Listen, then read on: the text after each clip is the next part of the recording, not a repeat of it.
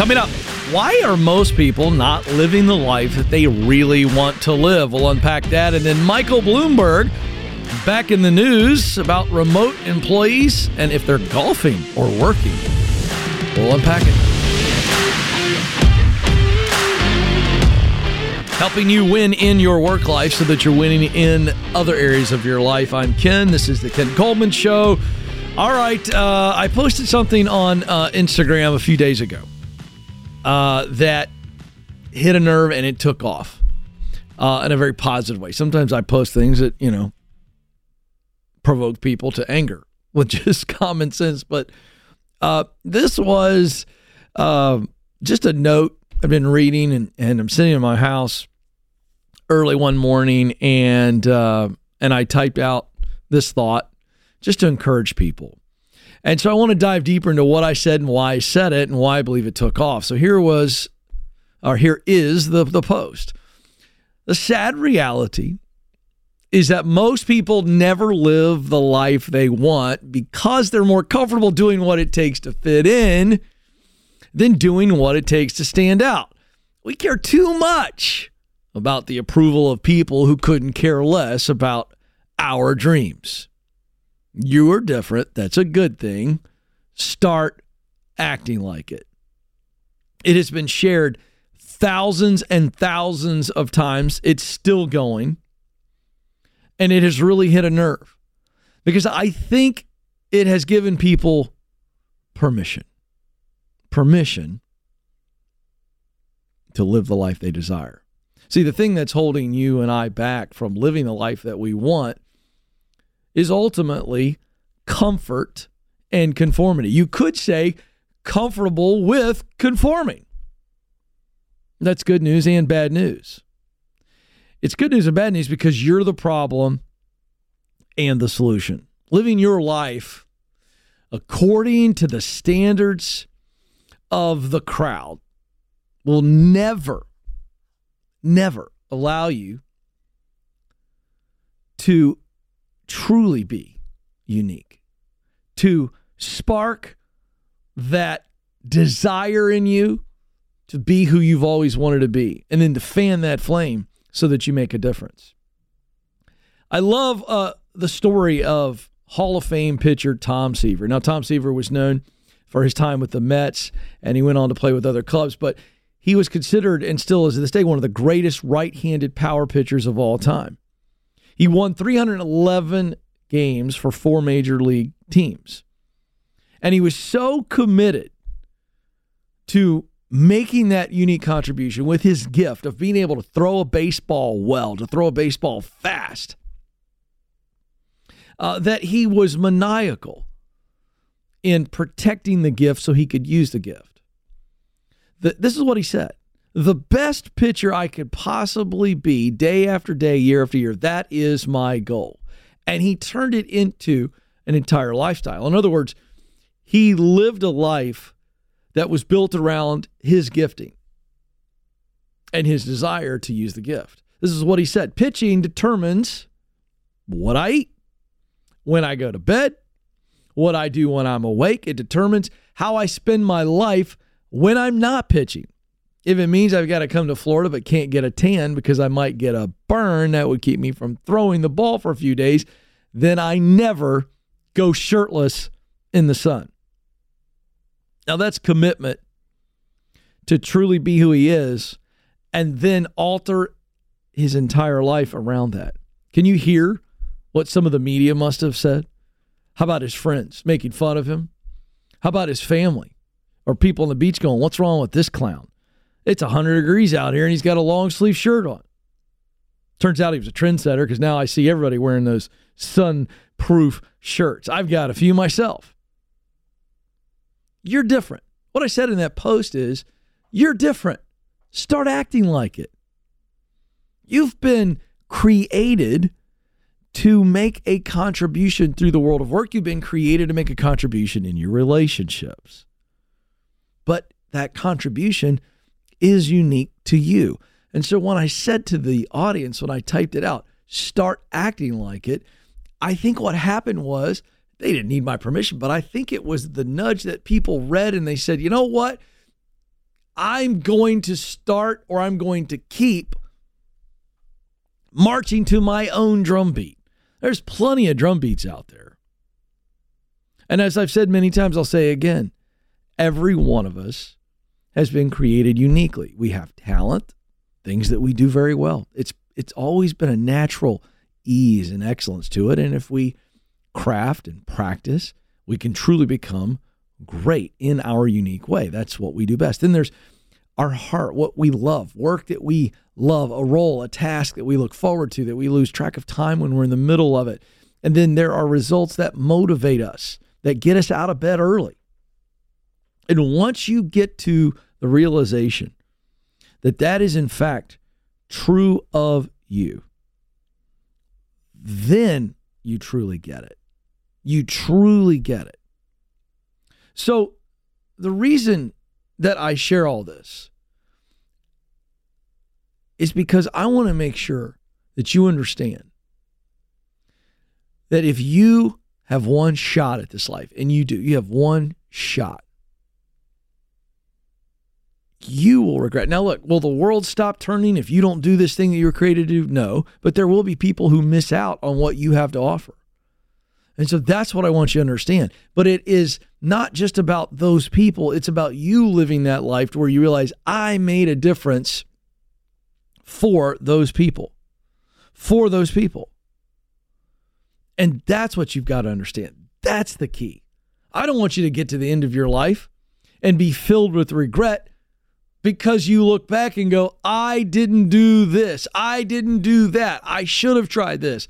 I should have said that.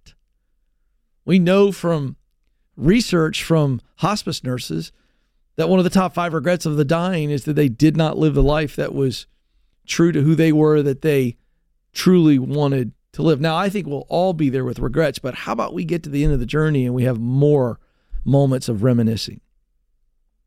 So if you want to avoid regret later on in life, it starts today by truly leaning into your uniqueness, what you do well, what you love to do, and the results that fire you up. And make sure that that informs how you live in every area of your life. Every area of your life. I mean, this should be like Tom Seaver began to work his entire schedule, his habits, everything around that. I mean, this is what you should be saying yes to. This is how I want to live my life professionally. And this is what I'm willing to do to get there. You should be asking, this is how do I want to live my life relationally? And what am I willing to do that? And then you need to be asking yourself, what do I want my life to look like as I put it all together? The relational, the professional, the financial, the physical, the emotional. What do I want my life to look like? What happens is we humans are so great at living in the moment. But if we're not careful, and we should live in the moment, but those moments should be shaped not by the temporary or the now. They should be shaped by the next and the legacy we want to live that allows us to say yes to the right things, no to the wrong things. It allows us to spend each day making progress in an area of our life. And again, this is beyond professional. This is in any area of your life. And so that post hit a nerve because I think we live in a world more than ever now where we are reminded by what everybody else has, who everybody loves, what they buy, where they vacation, what they look like. I mean, you just pick it. We see it. We see it everywhere. And so I want to make sure that you understand that you got one shot around this orb and you better make it count, and you better make it count in how you were created, because that is what is going to set you up to get to the end of your life and say, this was a good run. I did well, and I made the difference that I want to make. This is the Ken Coleman Show.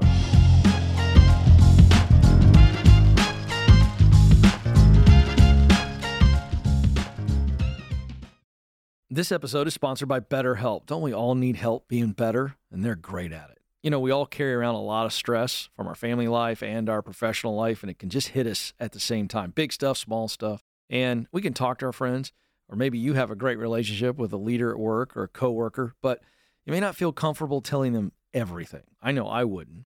And when we keep things bottled up, it will eventually leak out, and it's really negative. But therapy, it's a safe space to get everything off your chest with an unbiased professional and figure out how to work through the stuff that's weighing you down.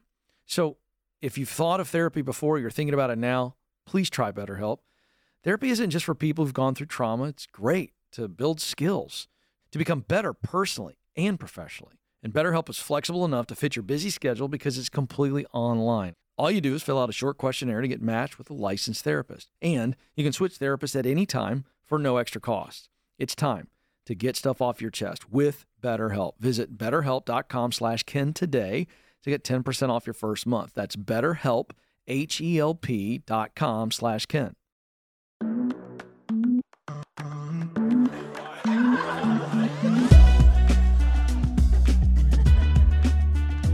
Welcome back to the Ken Coleman Show. Hey, if you are enjoying the program and it is helping you in any way, would you help me by spreading the word? You can do that if you are on YouTube enjoying the program by liking the video. That's a thumbs up. Subscribe to the channel and share with just one click of a button. Same thing on your favorite podcast app. Give us a follow, a 5-star review, and share as well. And I would very much appreciate it. Okay, so Michael Bloomberg, who owns Bloomberg TV, former mayor of New York, is back in the news. And boy, oh boy, he's going to get the boomer label if he's not careful. The youngsters aren't going to like this, but he's back. He was recently on CBS and contributing via an interview. And this is what he said about calling for an end to remote work. And this tension is still there. And so this is what he said. He said, I will say we are paying our employees for 5 days a week of work. And he goes on to say, now, if you think that those can be done at home, I don't know. But every golf course that I've heard about in the last 3 years has had record summers, okay? It's funny, but it's tragic. So is this a hunch? Or is he right?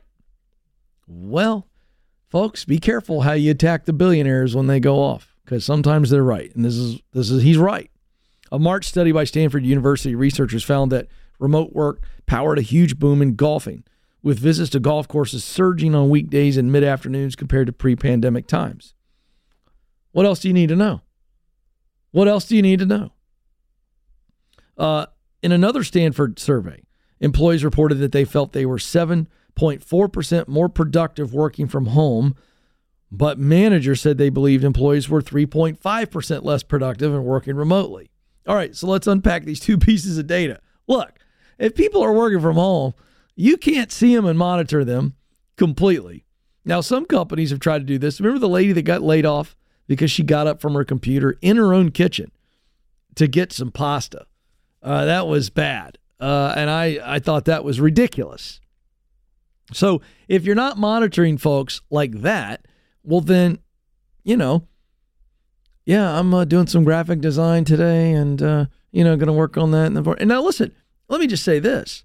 If you are a reasonable, responsible adult and you work on your own pace, if you will, and you want to get up early or work late the night before and get your work done so that you can do a 11 a.m. tea time, I got no problem with that.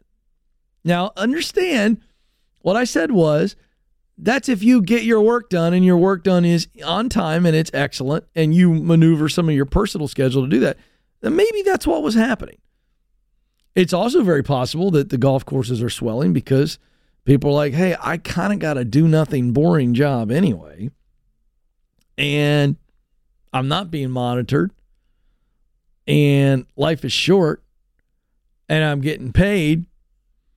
I'm going to go play. Do I like that? No, I think it's cheating on your boss. I think it's unethical. But, is it happening? You bet. Which is why you've got a lot of leaders who are very suspect And there's data. Again, you look at the golf course data. There's the data that would make a Michael Bloomberg and a lot of other big names. Jamie Dimon been famous at JP Morgan, talking about remote work, not liking it at all. Elon Musk, famous quote, when he took over Twitter. So, these are hardworking people.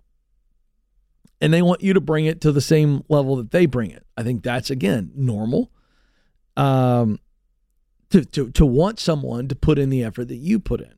Is it reasonable when you're a billionaire and you have no life? And you can say, all right, I work these hours, I expect everybody else to. No, I don't think that's reasonable. But you can see why they're suspicious, and thus the tension, right? Now, on this other piece of data, there's a big divide here still. These numbers are somewhat silly. Employees reported that they were 7.4% more productive. How do you even score that? Managers said that they believe employees were 3.5% less productive. So, why does this gap in the data, the tension that informs the data, exist? Because it's out of sight, out of mind. Okay, let's say you're in a relationship and you're a little insecure, and your boyfriend or your girlfriend goes out of town on a trip and you don't talk to them for 2 or 3 days. It's pretty normal to kind of go, wonder what's going on. I hope they're being faithful to me out there, or spouse. I'm just telling you. Now, we shouldn't do that, but I'm saying that's the normal reaction. Same thing with parents. When I haven't heard from my kids in a couple hours, my teenagers, and they're out driving around, my mind wanders very easily and naturally to, what are they doing? I don't know what they're doing. And the same thing is true for a manager or a leader. I got 12 people working for me. I'm only seeing them once or twice a week. How do I know they're not watching Netflix and eating ice cream at 2:00 in the afternoon? And by the way, you don't know and you can't know, which is why, again, as a parent, and I'm walking through this with teens, I've gotten to the point now where I go, you know what? I can't monitor it all the time. My parents never knew where I was. We didn't have devices and all this. And it's just a level of, I'm going to have to trust that I've raised them right, and also at the same time know they're going to make some bonehead decisions, which life will quickly teach them a lesson, and I hope it's going to be okay. That's parenting in a nutshell. Like, when they're little, you could totally control them, then you lose control and it freaks you out. All right, so that's the human condition to wonder. So what managers have got to do and leaders have got to do is combat that paranoia, let's call it that I just unpacked, that we all deal with. And you've got to manage that and go, all right, I know that my team is checking in when I ask them to check in. I know that they are delivering results, because as a manager, you should know. So while you can't know what they're doing all day, you can know, are they delivering the results that you've asked them to deliver? And so you operate in what you know. I know this, and I know this, and these are measurements. This is communication that I've put in place, and that's what I know. And quite frankly, it's kind of all you need to know, isn't it? I know leaders. I know that this is hard to deal with. It's hard to trust this, but that's what you got to do. All right, I want to pivot really quick to another story here. New headline: hybrid workers are more likely to feel burned out than fully remote workers. There's always new data coming out about this, and so it's back and forth. I think it's very subjective, but let's look at this. Deloitte did a study, and this is a direct quote from the report. Hybrid workers are more likely to feel disconnected from on-site colleagues and say that their collaboration efforts are ineffective. They're also more likely to be distracted by non-work activities, to have difficulty accessing work files, to feel stressed and burned out, and to have a hard time prioritizing their well-being. This is according to the data. And the reason is these hybrid workers lack the structure of the in-office worker or the fully remote, because they're back and forth between the two. Jana Arbanis, vice chair of Deloitte's U.S. telecom, media, and entertainment sector, speaking for Deloitte on the study. She said, I do think that the lack of structure that many people who are navigating this hybrid return to work is causing some additional stress. A quarter, 25% of hybrid workers said they felt distracted and disconnected compared to their on-site colleagues, whereas only 13% of fully remote workers felt this. A quarter of hybrid workers felt there was ineffective collaboration happening compared to 9% of fully remote. So what's interesting, the numbers are negative, skewing towards the hybrid. Some days in the office, some days out, versus totally out of the office in the fully remote situation. A hybrid structure does create the most satisfaction because you're getting the best of both worlds. You're enabling employees to get greater flexibility. And this is where the rub is. Every human wants more flexibility. Let's just put a different word in there. Strike flexibility, and let's put freedom in there. People want more freedom. And the freedom is what is so attractive. But if you don't know how to balance the desire for freedom, it's going to end up catching you, and you're going to be more stressed out.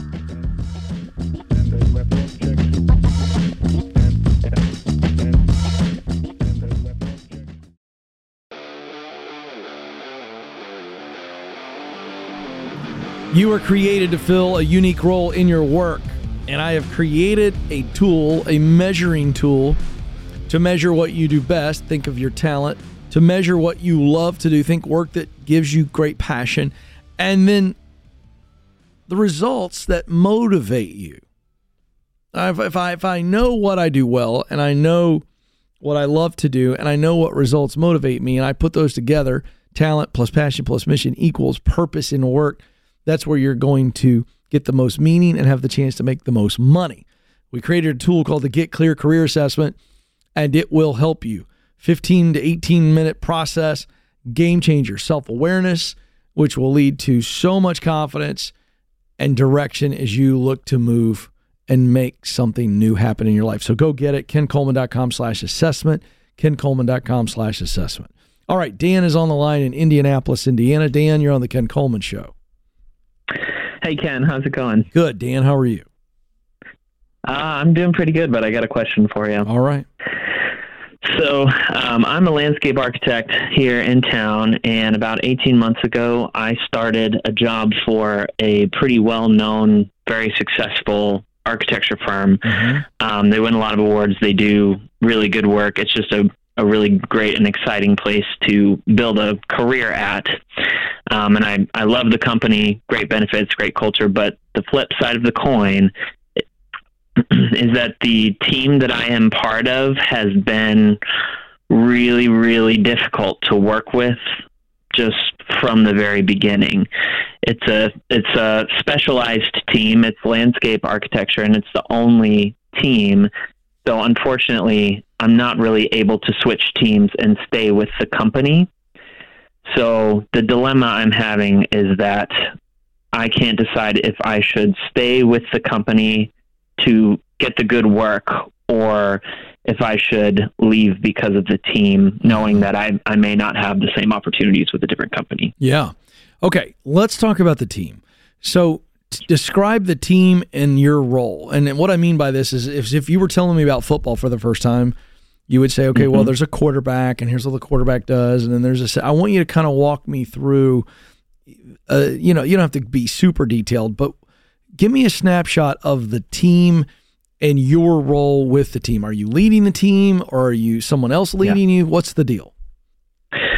So I'm not quite at the bottom of the team. I'm kind of a step up from that. But we have, I'll say, 2 team leads, and they both have some pretty intense challenges. One of them is chronically absent, and the other one is just very, very difficult to work with.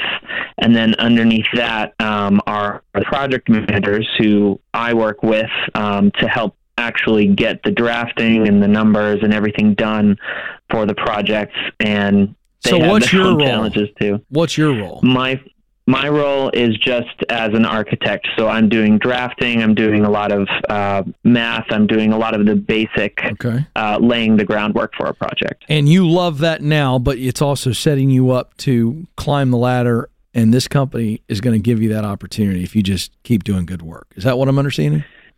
Yes, that's correct. And especially they have very interesting, challenging work, which is great, which you love. I love.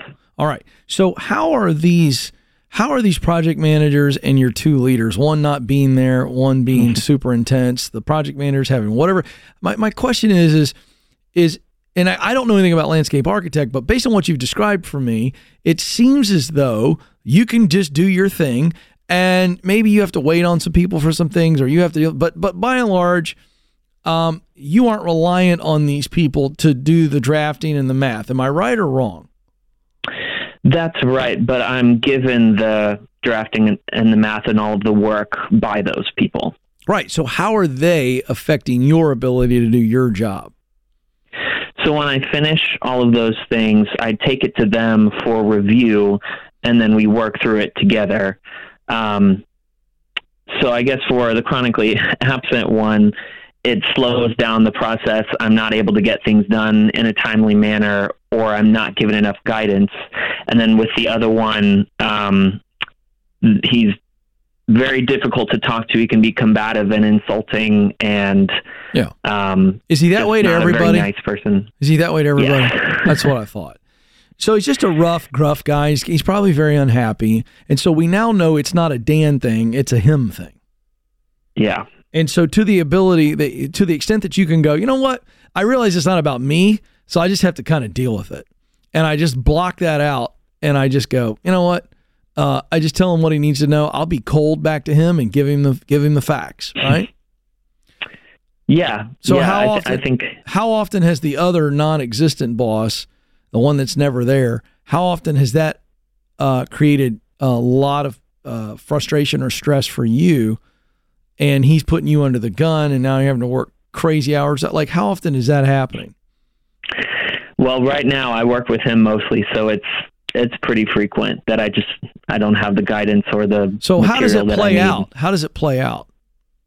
Well, generally he'll give me a task to do, and it'll take me maybe half of the week to do.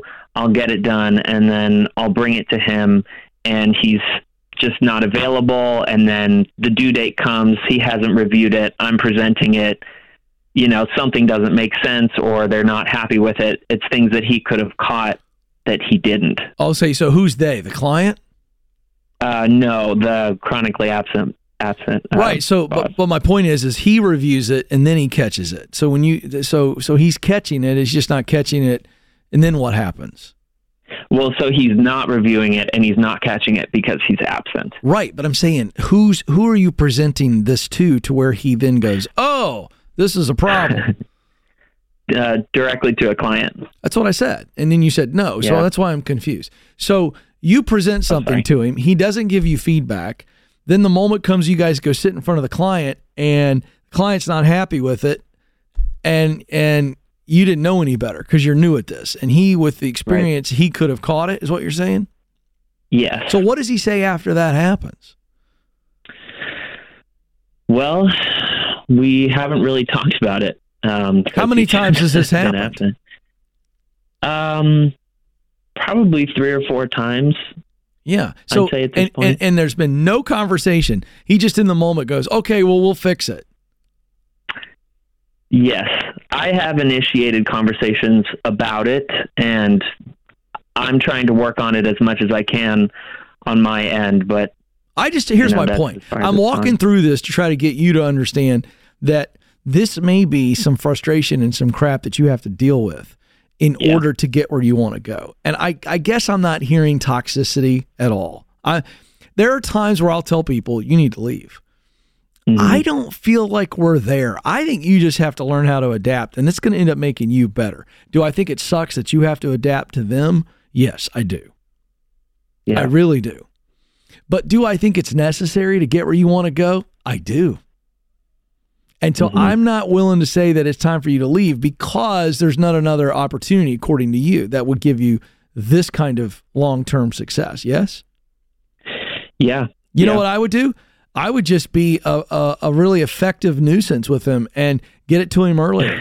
Get it to him and go, hey, I haven't heard. Can you look at it really quick? Can I stop by? Can I find you? Can I run this by and let you look at it? Or here's another thing. Take it to the client early. Yeah. Go to the client. I haven't done that yet. Go to the client. It's not a bad option. Listen, next time he doesn't get back to you, so you got 3 or 4 days before the final pitch, go to him on the front end and go, hey, here's my first draft. I want to get your feedback. Yeah. Let the client catch the first draft. Go, great, got it. Okay. I guess that's an area that I can... I would rather that I can just take. I would rather the client be involved early. Yeah. Because to me, it's problematic that you're relying on this person anyway when we don't know what the client wants. And I think this is super serving your client. You know what you do? You end up cutting him out of the mix. And by cutting him out of the mix, by the way, still send it to him. Still send it to him. Right, of course. And remind him. But if he doesn't review it, guess what you do? You go to the client and go, hey, I want to get your feedback on this before our final, I want to get your take. Am I on the right track? Right. You know, and then they go, man, that's super serving. That's what I would do. And then for the guy who's a jerk, I just learned how to tone him out. Okay. Tune and tone out. You know what? It's not about me. I know it's not personal. Do I like it? Do I deserve it? No. Can I deal with it? Yep, I can deal with it because I think you can. And I think on the project managers and everything else, I mean, just be the guy who just, you know what? You model the way by showing people what it is that you can do, and you put the pressure on them, not in an ugly attitude way, but just by bringing the work. I think you stay and get better. Thanks for listening to The Ken Coleman Show. For more, you can find the show on demand wherever you listen to podcasts and watch the show on YouTube. You can also find Ken across all social media by following @Ken Coleman.